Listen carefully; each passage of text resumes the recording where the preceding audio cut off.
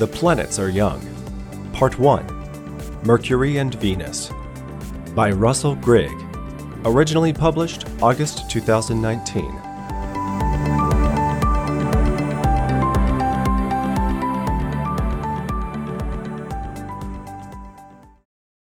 In May and June of 2019, the BBC TV showed British audiences a 5-episode series about our solar system, narrated by Professor Brian Cox and titled The Planets.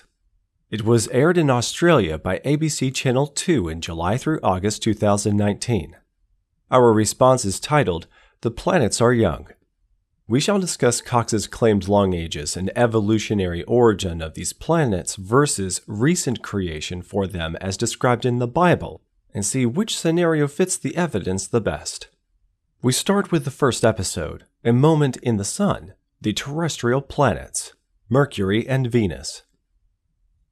The terrestrial, from Latin terra, meaning earth, planets are Mercury, Venus, Earth, and Mars. They are the 4 planets nearer to the Sun than the gas giants, Jupiter and Saturn, and the ice giants, Uranus and Neptune.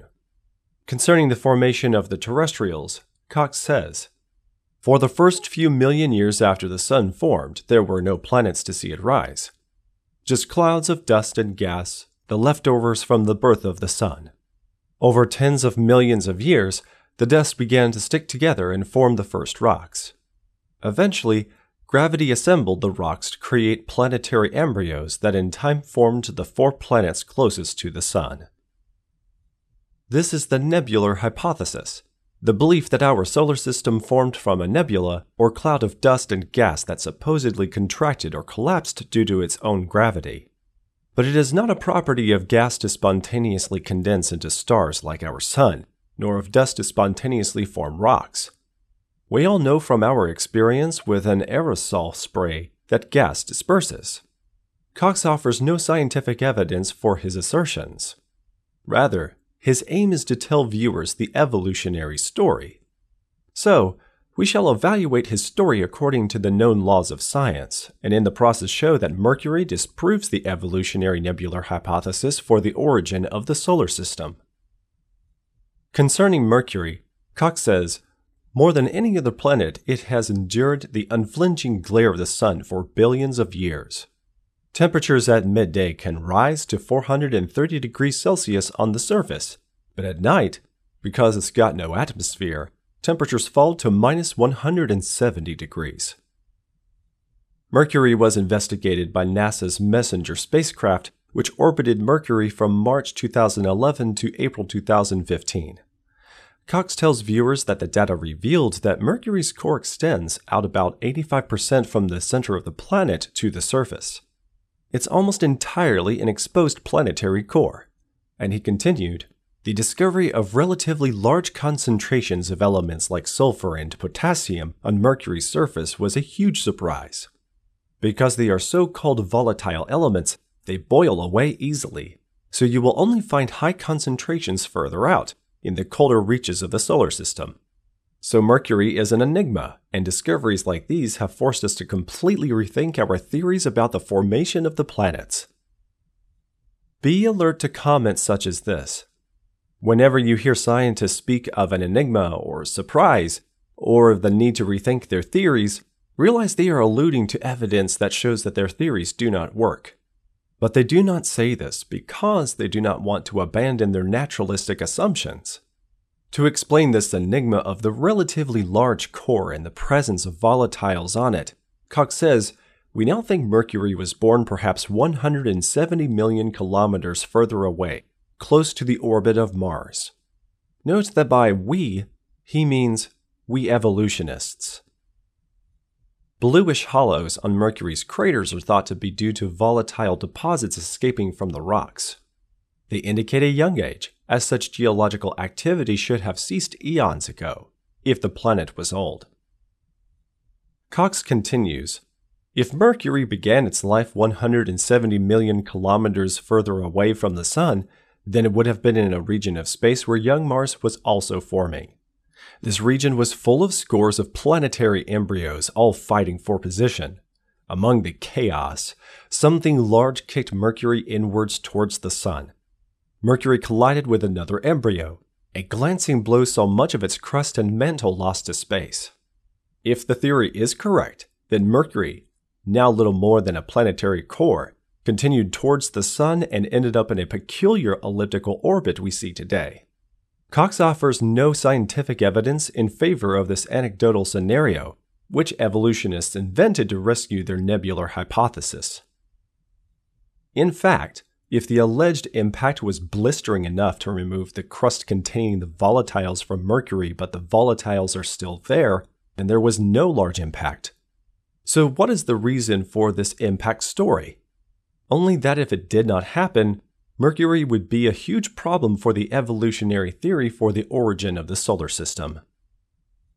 Cox appears to realize this. He admits, the theory does have its problems. Any collision violent enough to do that heats up the planet, and that boils away the volatiles. So I think it is fair to say that the precise nature of Mercury's formation is still one of great unsolved mysteries in planetary science. However, the problem is not a problem for the biblical account of how the solar system formed. Another problem for evolutionists is that Mercury has a magnetic field, which evolutionists say originates from the dynamo effect created by a rotation of its liquid iron-nickel core. Evolutionists claim that Mercury is so small its core should have frozen solid eons ago, and that is to say, it can't have a liquid core.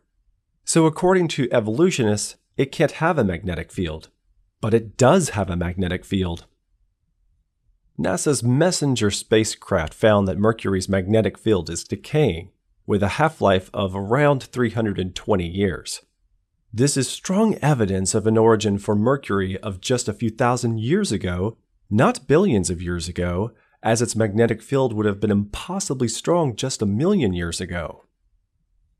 Towards the end of this episode, Cox tells viewers that the Messenger spacecraft detected hundreds of billions of tons of frozen water ice scattered in the permanent shadows of the polar craters of Mercury. And he says that ice could be stable in those polar regions that are permanently shadowed for billions of years. We suggest that the shorter biblical time frame of a few thousand years is a much more plausible time frame for this ice to have continually existed than the evolutionary time frame of billions of years.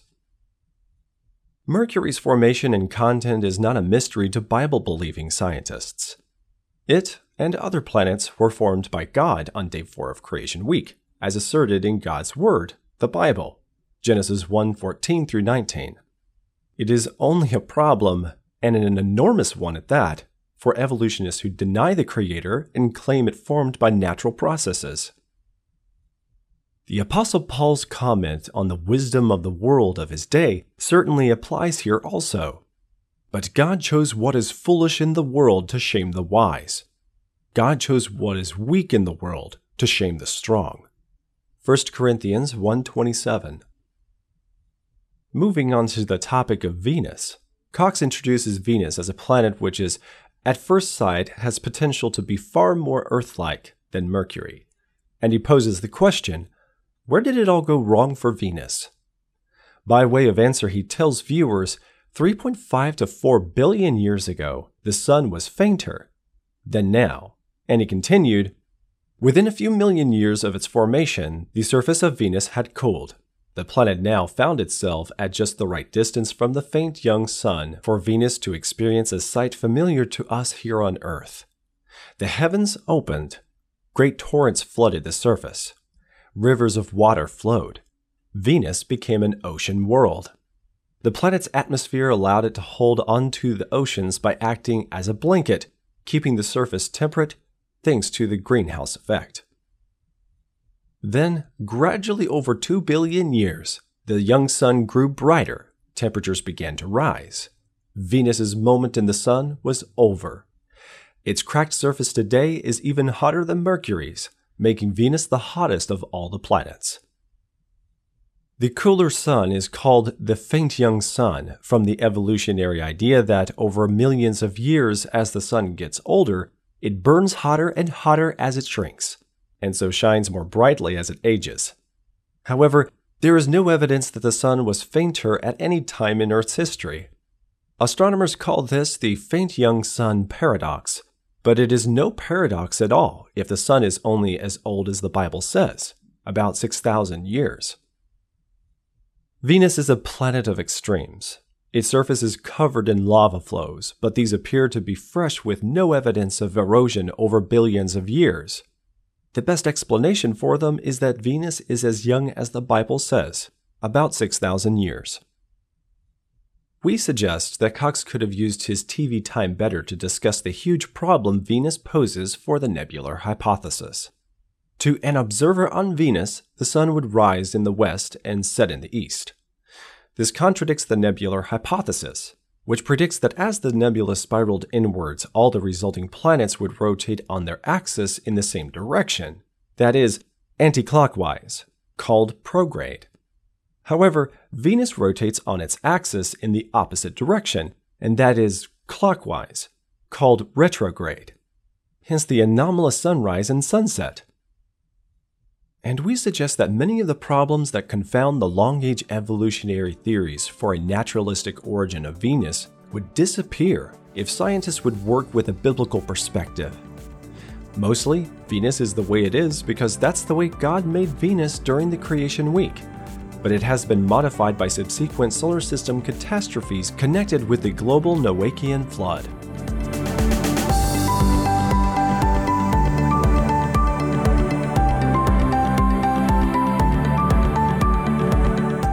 Did you know that astronauts Frank Borman, Jim Lovell, and Bill Landers were in a broadcast live from their lunar spacecraft Apollo 8 to Earth on Christmas Eve 1968, and very appropriately read from Genesis chapter 1, verses 1 through 10, how God created the heavens and the earth? In the book Our Amazing Created Solar System, you will travel through our corner of the Milky Way galaxy via its pages and see overwhelming evidence that each planet provides that the solar system is young, that it was designed, and that the Genesis record of creation by God best fits the observed data. 16 articles by 8 authors document that God created our amazing solar system. Get your copy of Our Amazing Created Solar System at creation.com/store. I am Joseph Darnell.